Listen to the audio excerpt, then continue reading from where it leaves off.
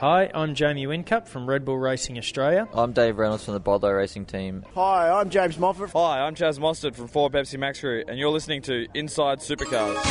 It's a fun track. I was conceived on the Bolt, so been here before. I wouldn't say it's the number one target on our radar. We're all about winning races and trying to win a championship at the moment, but we, Kim and I chip away at it, but right now we have nothing. Sometimes they're not dickheads, you could say. They're just good racing, and I enjoy it. From the racetracks across Australia and around the world, here's Inside Supercars. Hello and welcome to the program this week. Joining us to preview the Melbourne Formula One Grand Prix support races of V8 Supercars is the voice of V8 Supercars, Chad Nolan. Good evening, Chad. Hello, and a very big hello to everyone listening in as well. Looking forward to this weekend, our chance to impress all the head honchos from Europe, I guess. Yeah, indeed. And Ben Beasley from BAM Media. Good evening, Ben. Hey, Craig. Good to talk to you. Yep, and interesting times too. Friday the announcement certainly was the big announcement of 2015 so far, Ben. Shane Van Gisbergen going to Triple Eight, and obviously it's not going to curtail his overseas racing duties because on Monday he's announced as a McLaren factory driver as well. Yeah, with the Blancpain series and GT3 racing, which a heck of a few days for Shane Van Gisbergen, that's for sure. I mean, certainly amongst the top really 3 or 4 drivers of the series at the moment, and in terms of his talent, no matter if it's V8 Supercars, GT3 style racing, drifting, or also on the weekend he went and got involved with some radio controlled cars. So he loves racing. It doesn't matter what it is, and he is certainly a hot property, whether it's V8 Supercars or European racing at the moment. For Shane too, I guess that was important, Chad, that he did get a deal which would let him do other things, because he said to me at Adelaide, he said, I just cannot understand why more people don't do more driving, because that's what makes you better. Yeah, well, he's definitely one of the new age kind of guys where they like to race as much as possible. I guess it's kind of a bit of an American thing even. Those guys like jumping in as many different cars and just racing weekend to weekend. It's cool that, Roland Dane's managed to work out a deal with him where he can keep going and doing this stuff, because I know from a V8 Supercar fan point of view, you always love to see how, our race car drivers compare to the others. The question will be, for me, 2 things. One, how is he going to handle the Red Bull corporate side of things? Because the Giz is very much a quieter style guy. He lets his, racing do the talking for him. If he's having to do a lot of appearances and that sort of stuff, that might start to wear away at him a little bit. And also, it's a pretty untested team, the McLaren operation over there in Europe. I mean, they've stepped up to a newer model now over there, the 650S. They've got some pretty cool drivers. Like, I mean, it'll be sharing cars with guys like Bruno Senna, but they're not quite as successful as, say, like the Audis have been or the Mercedes team have been. So it'll be interesting to see what he can get out of the McLaren over there, I reckon.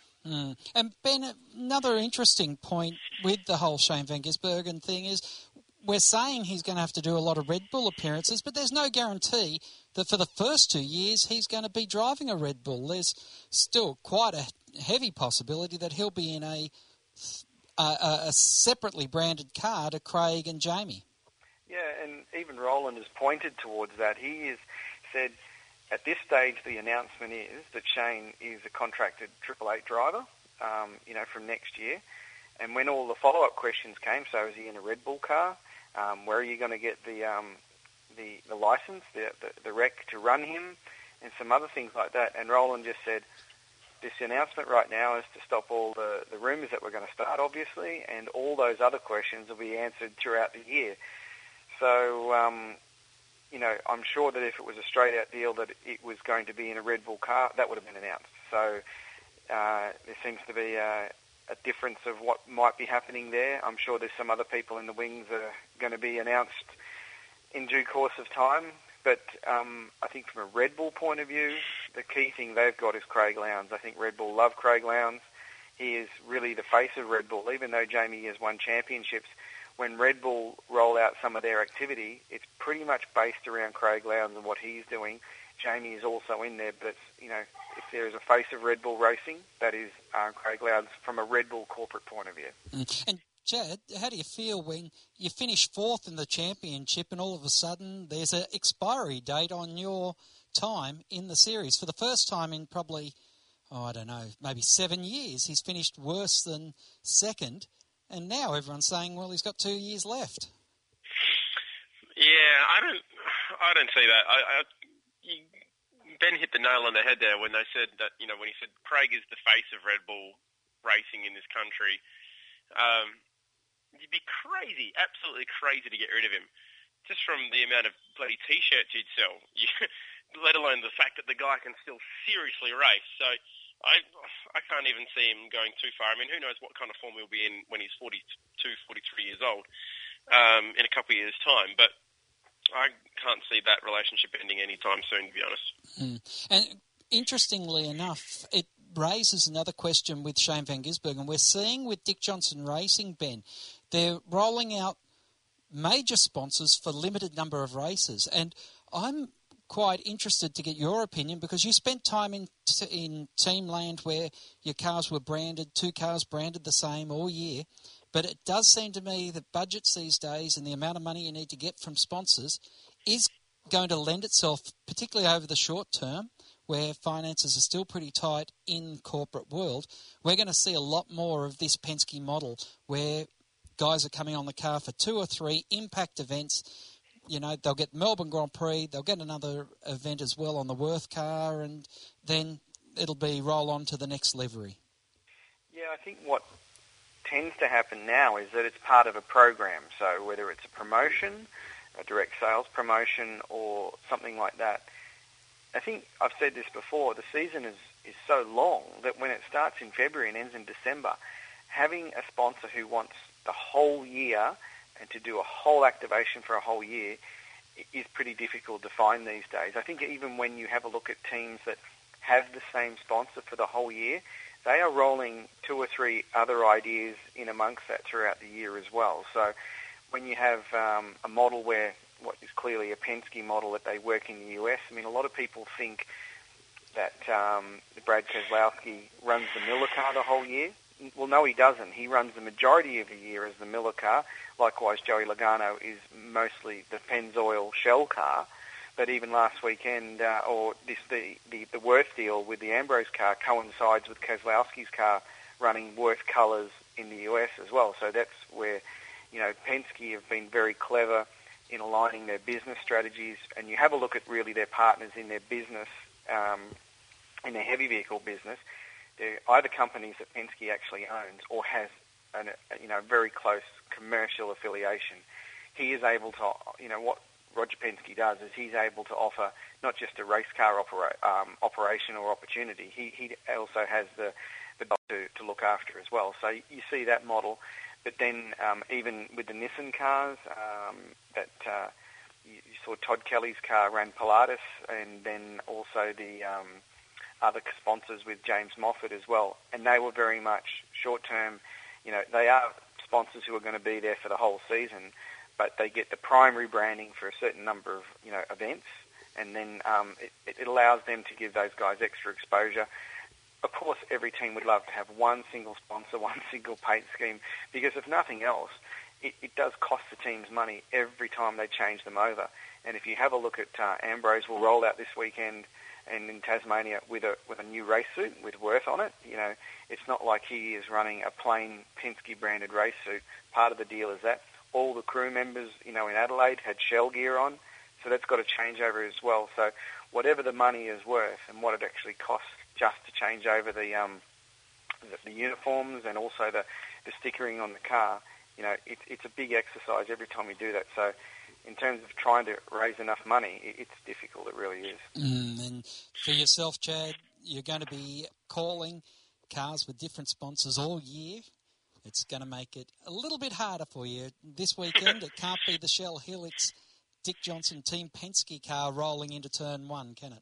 No, I guess that's something to keep us commentators on our toes. But I guess on top of, what Ben was saying, all the hype that gets, around when someone does a livery launch at the beginning of the year, I guess the advantage of having, say, 5 to 6 rolling liveries throughout the year is you're always going to be finding yourself on, Speed Cafe's front page here and there, on the V8 Supercars website, just by doing different livery launches throughout the year. So it's a good way of keeping publicity going, but I think we are going to see more and more of it. And I guess NASCAR typically ahead of the game. This is all happening with them, 5 years ago, 6 years ago, they did away with 2 car teams with one sponsor for the whole year. So that's all right. I'll just have to bone up on the local sponsors coming into each race, but who knows, I'll probably change every 5 or 6 laps in the future.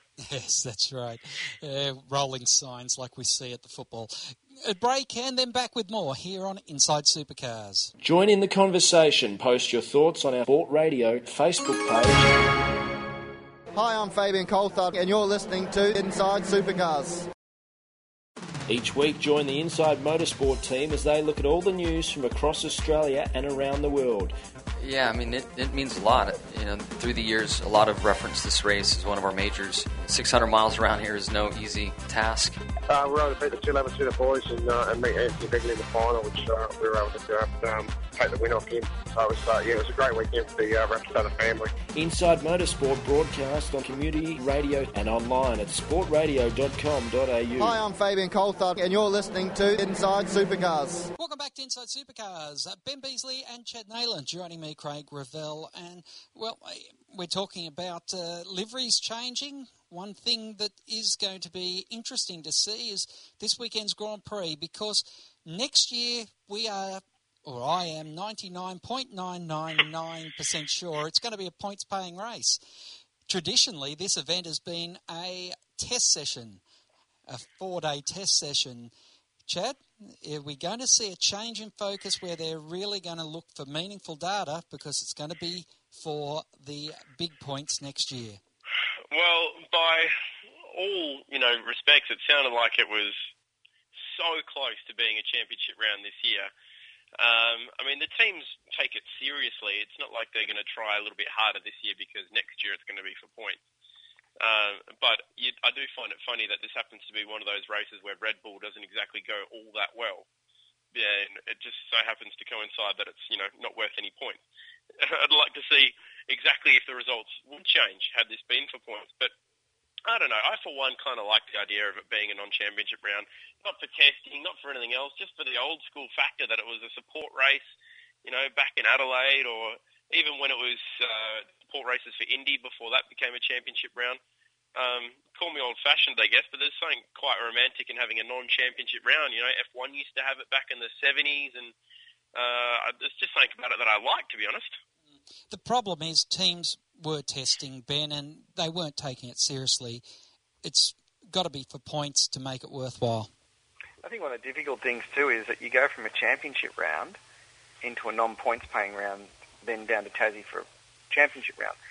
Probably 10 years ago, the Grand Prix was actually the first event of the year, so it was easy to say, look, we're just here testing, unveiling the cars, all that sort of thing. But sort of where it's positioned at the moment, it's a bit difficult after you go for everything in Adelaide 2 weeks ago, and then you sort of come to a showpiece event and say, well, we're not really racing for points. So, the interesting thing for me is that if it goes that way next year, are we still going to see 3 20-minute or 4 20-minute races? That really doesn't then fit with the mould of a championship round, in my opinion. And, they had that situation 2-3 years ago when they ran in Abu Dhabi for the final time, and they paid points, but the races were 10 laps in length. And then one of the races, one of the cars went off. So it was like a 6-lap race for points. That's, they're getting themselves into a situation when you're not the main show. Suddenly you start to have to work within the Formula One time, which is fair enough. It is a Formula One event. But sometimes, before the Formula One cars go out, there is a big time gap so that if there is an incident in the race, preceding the Formula One sessions, that it won't delay the Formula One session. So you wouldn't want to get to a situation where there was delays on the Sunday and it got to the V8 time and they sort of said, well, you're only going to get half your laps in, if that. That's, I think, where there'd be a problem next year. So I don't know.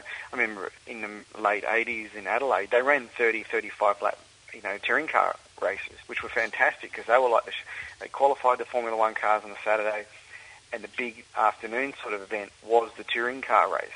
But they didn't run on Sunday then, that sort of thing. There's a lot to work out here. And you just wouldn't want to have a situation, especially at a Grand Prix, where you say, we're finally paying points, and then the teams go, yeah, but then, the race isn't that great, because we don't get the laps, and then it sort of, brings the whole thing back down again. So, there is a lot to work out here. I think, as well, if they said this is going to be full championship, longer V8 races, I think it would be better for the event. So, there's pros and cons either way. I also do like Chad's, theory that, a support race is a support race. It's not the main show.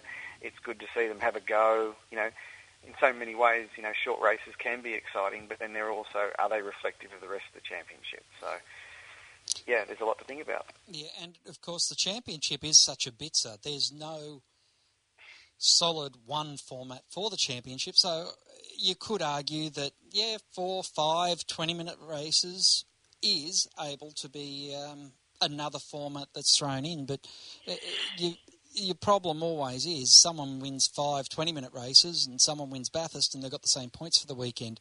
It doesn't appear to be the same amount of work for the number of points that you've achieved. Yeah, that's really my point. They've got to get some consistency with the formats. There's even talk that, after Adelaide, is the 2 125-kilometre races working? Do people like that, or they like the longer races? The longer races, of course, bring in so much more strategy because they've got to stop, at least twice in the race. Who goes long, who goes short in terms of their stints, and it all plays out. Unfortunately, with short races, it's so much dependent on qualifying, obviously, and then it's also so much dependent on who wins the race to the first corner. Then after that, well, does it settle down, and is there really racing going on? Now, maybe when you do put points on the line, the whole attitude will change. Whereas right now, I could do the big dive into the second corner, but it's not for championship points, and all I'm going to do is create work for my boys if I crash the car. Is that all worth it? They're all the questions that end up getting asked when you don't have worth any points. Yeah, and of course, it is a big television, and it's a big crowd that you're racing in front of. So sponsorship-wise, and this is what Tony got wrapped over the knuckles about when he pulled the V8s from the bill. It's a important race for sponsorship and for brand awareness, isn't it, Ben? And that's why the V8s are at the Grand Prix. Yeah, and a few years ago they got their own pit lane built, their own facilities, so everything's there. Everything, they just need to see if they can run some longer races and pay some points. Jed, who you've already highlighted the fact that Red Bull seemed to go missing at the Grand Prix. You're going to write them off this weekend? Never, ever write off Red Bull. But the history book will show that it's a Kiwi happy hunting ground over the last couple of years. So Shane Van Gisbergen, Coulthard, and also McLaughlin will be hot to trot, no doubt.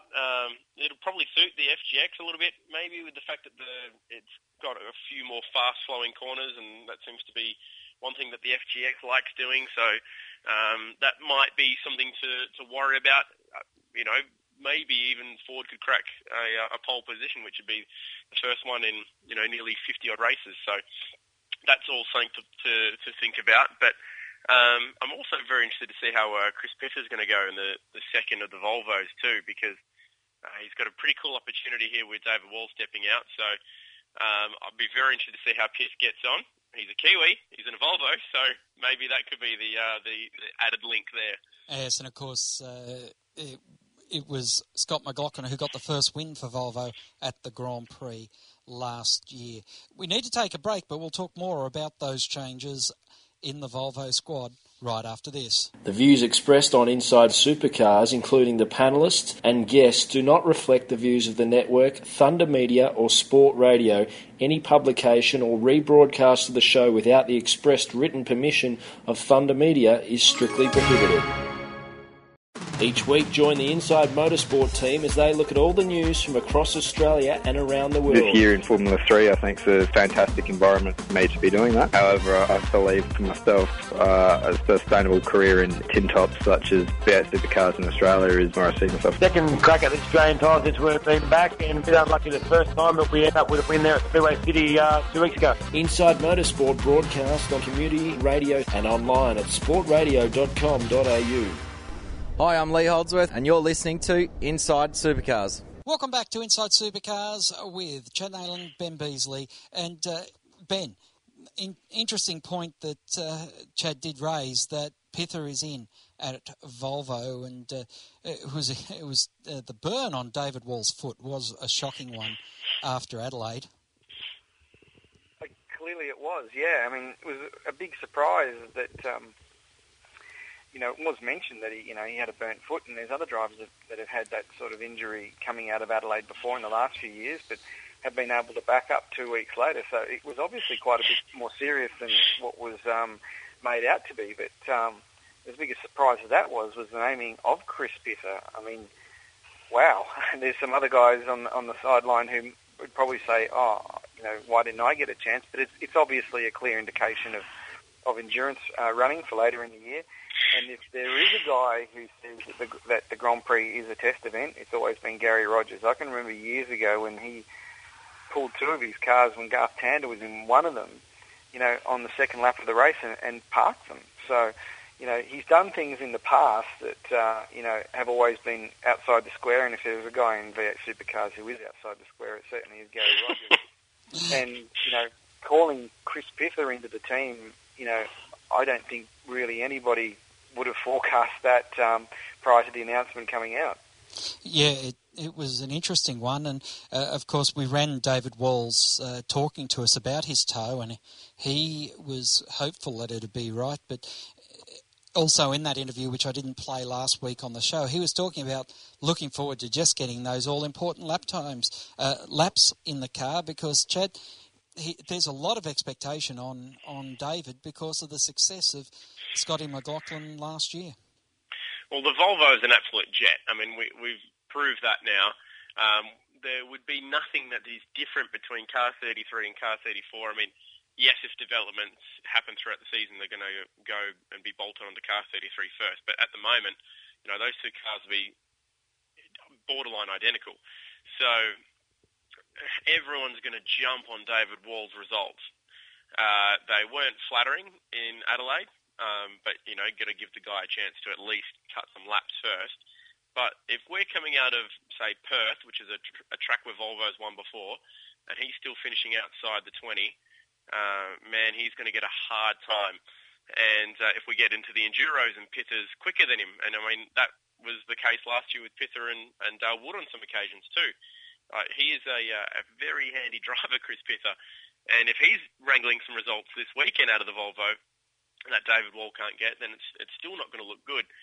But at the end of the day, that seat is secure. It's just a matter of, how much will the media jump down his throat if he can't start to get that thing winning. We threw an interesting question to Scott McLaughlin in Adelaide. We said to him in the press conference, do you think that, is the Volvo a little bit like the Ducati, where Casey Stoner was the only guy who knew how to win in it? But I guess, Alex Prema got some speed out of the Volvo, so it's not quite as dramatic. But, there's definitely speed in the Volvo, and if Pither manages to get speed out of it this weekend, then it'll all kind of look a bit bad for David Wall. Yeah, the way you said there's speed in the Volvo just reminded me there's money in the banana stand. Anyone who's watched Arrested Development will know that reference. Well, I've asked for Chad's tip for Melbourne. What about yours, Ben? Yeah, maybe, like you say, the Fords, and also remember last year, Michael Caruso was very, very fast at that race meeting as well. And so we've had all these aerodynamic updates to a number of the leading cars, and what that all means is that this is an aero track. Everyone's been saying this definitely is an aero track. So if there's aerodynamic advantages for the Fords, and the Volvos have been slippery, and the Nissan have got the big wing on the back now as well, maybe a guy like Moffat could step up, or David Reynolds, who's also stepped up to the FGX as well, because he's another guy who's got a point to prove, coming into this season.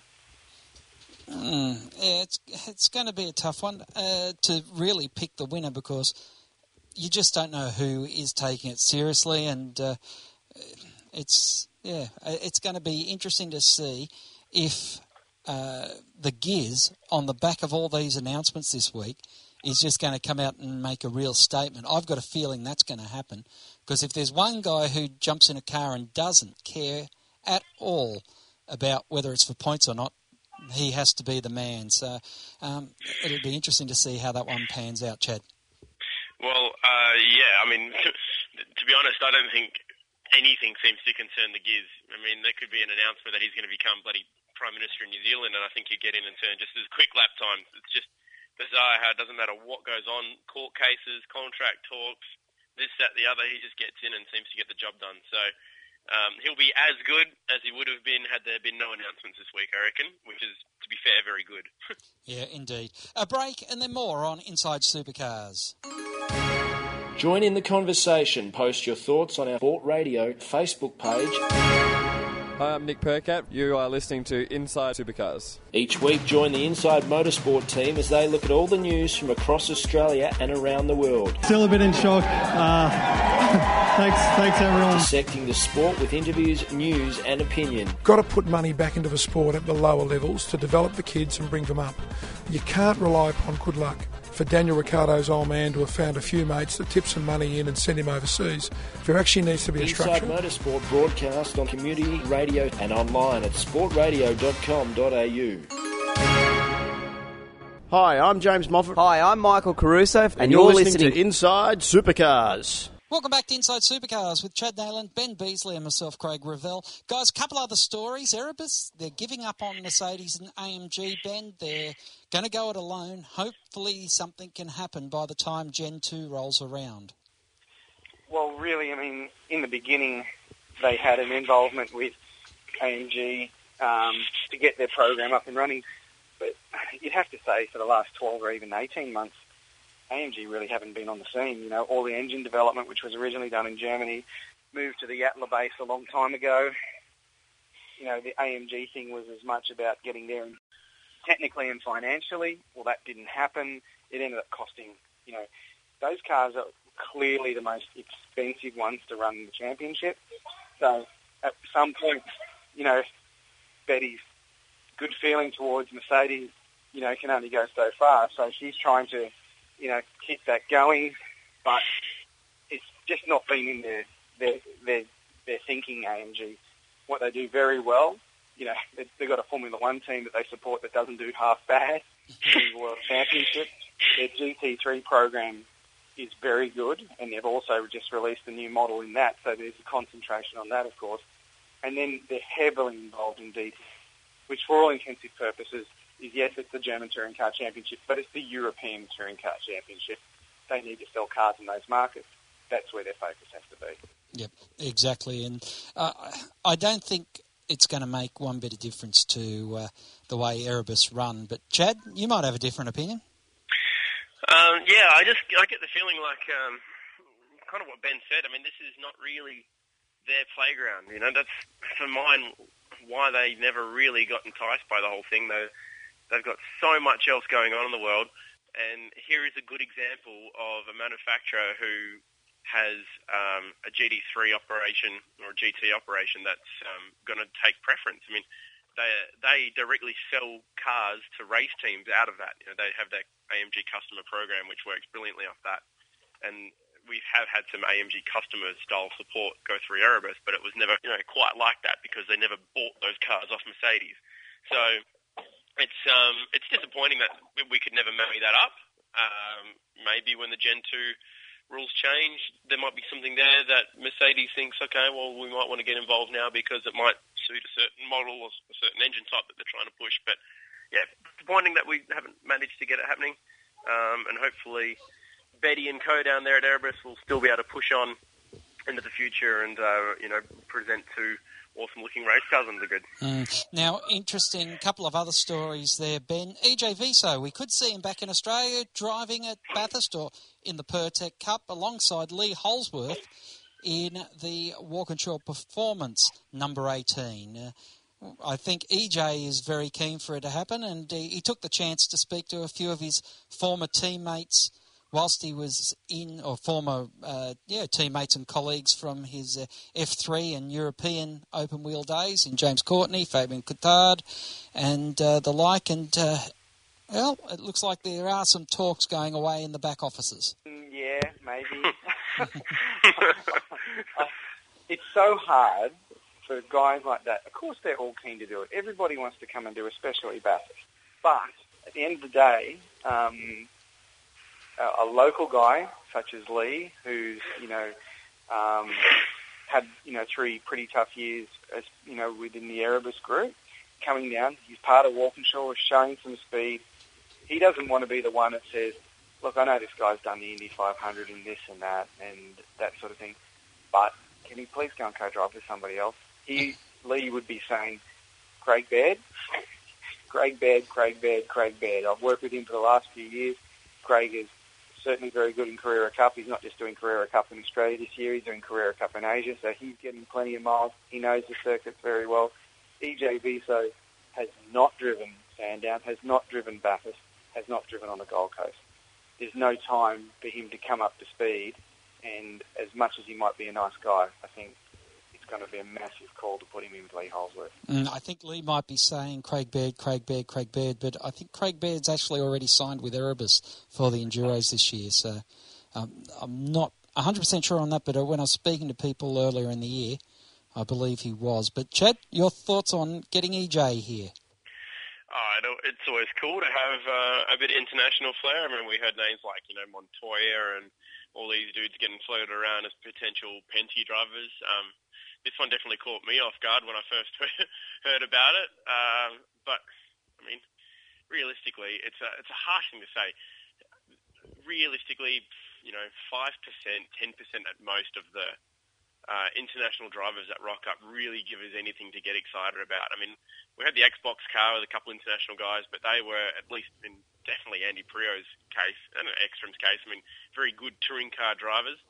EJ Viso is an open wheel driver and a very good one, and also a stadium truck driver, would you believe? But I just can't see him turning on the speed like a Sebastian Bourdais did. The IndyCar guys that have had a crack at this haven't shown that much speed. The guy who was the absolute standout, which is who Chad just mentioned there, was Matthias Ekstrom. He was something else. He is a guy who was clearly, got any ability that he puts his backside in, he will be very fast, and those guys are few and far between. If it was Matthias Ekstrom who we're having this conversation about, I'd be saying, yeah, absolutely, put the guy in. Yep, and then we talk about the lack of permanent circuits, and an interesting conversation I had with Eugene Arocca was he's now named Ballarat as the third circuit that CAMS are working with to try and get up and running, and Eugene was saying it's not unfathomable that it might actually be the host of the World Touring Car Championship. Well, if it can host the World Touring Car Championship, you think it's another track that might be in the frame for a V8 Supercar round. Out of Melbourne, it's a good location. Yeah, but to me, it'd be nice to see a decent circuit in that area, but we've got Winton, we've got Phillip Island, there is Sandown. I think there's other areas in Australia where I'd like to see circuits in front of Ballarat. I mean, if they come up with the money and they come up with a proposal and it works, that's great. But, north of Sydney, I think the Hunter Valley is probably, an area that is really crying out for what we're talking about here. There's also the Toowoomba track is still very much, getting some momentum. So what is really nice about it is that we're talking about some new racetracks, because for, a couple of years ago, and CAMS clearly identified it, they were going to run out of racetracks in this country. So, it's good that they can concentrate on that as a priority. Naming some events such as the World Touring Car Championship certainly garnered some attention, and that's also good as well. So, if it comes off, who knows? But it's good that CAMS is really not just playing lip service to the fact of them saying that they want to get racetracks built in this country. Chad, of course, Tailem Bend, Toowoomba, Gold Coast and Ballarat are now the 4 tracks that we know they're working hard on, but there are groups that do want to do some more work on the central coast of New South Wales, and considering that you don't have a lot of high-quality circuits in New South Wales, it's obviously a big market that they need to work on. Yeah, and getting government money in New South Wales is going to be very difficult. I mean, they're very committed to the Sydney Olympic Park project, but having said that, the government's also been quite generous in helping the Australian Race Drivers Club to turn around Sydney Motorsport Park as well. So squeezing more money up for another track seems to be a big ask. I mean, we've got the second Bathurst track, which apparently is going to host MotoGP one day, and all that stuff too. But I guess one thing that is positive about it is, James Warburton in that press conference and Clipsal last year was saying that, V8 Supercars will always be very supportive of anyone who wants to make sure that there are more permanent circuits built in the country, because everyone's very critical that, it's street circuits and they don't care about other forms of motorsport. So I guess out of the shadow of all this money being spent on street circuits, it's definitely positive that these other circuits are happening. I mean, I'm probably a bit biased because I'm originally from Perth. I'd love to see a bit more happen over on that side of the country as well. There was rumours that we were meant to be getting a track down near Bunbury 10 years ago, and it was going to run like Formula Nippon or something crazy like that. So that never eventuated. I think they cleared the land for it and everything, and it never really happened. So, hey, the more the merrier. If Ballarat's going to end up with one, then cool. World Touring Car Championship's a bit of a stretch maybe, but it'd be very, very cool if we can make it happen. All right, don't get Ben started on the fact that it's a year ago since we had the last State of the Union address by the CEO. I know that fires him up every time. And he was noticeably missing. We needed to get Ben on the show and have him call for it again this year like he had to last year.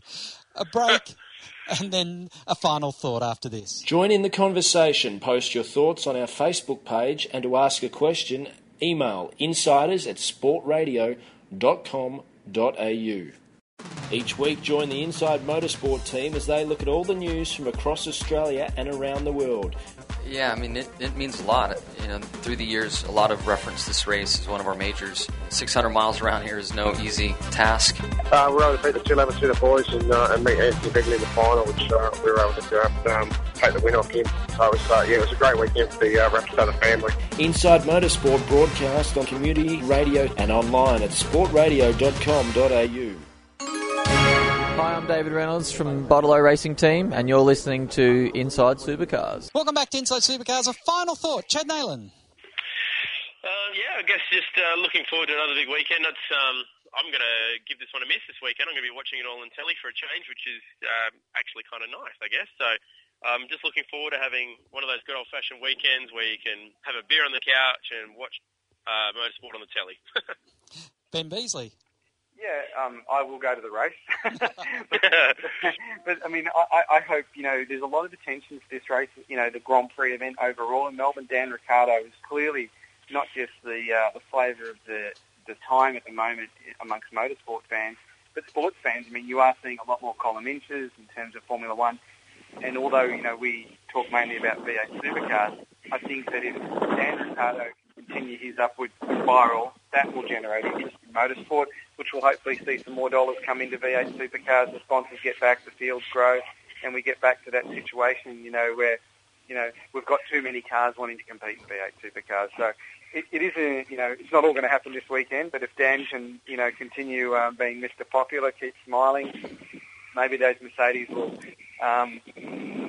cook their electric systems like they did in Canada, and then if he wins in, motorsport, he could be doing the biggest kick for motorsport that you've ever seen. Well, my final thought is I'll be interested to see how the Grand Prix goes simulcast on Fox and on 10. It was interesting to see how the engagement was with V8 Supercars at Clipsal. Will we see something similar with the Grand Prix coverage going the same way? We'll find out next week when we return on Inside Supercars. Ben Beasley, thanks very much for your time. Thanks, Craig. And also to Chad Neyland, enjoy the weekend on the couch. Thank you very much, I will. Just actually further to your point there, if Matt White and Mark Webber end up doing a fair bit of the commentary work as well, which I think might be happening, that'll make it quite interesting with the simulcast as well. Which commentary will people want to be listening to across the weekend? Yes, because I think it's the Sky commentary on Fox, which is because they're showing every race. They're the only commentators that do it in English every weekend, so you won't chop and change there. That's all we have time for this week on Inside Supercars. Until next time round, keep smiling and bye for now. Inside Supercars is produced by Thunder Media. Tune in next week for more at sportradio.com.au or lock in the podcast on your iTunes or mobile device. Search Inside Supercars.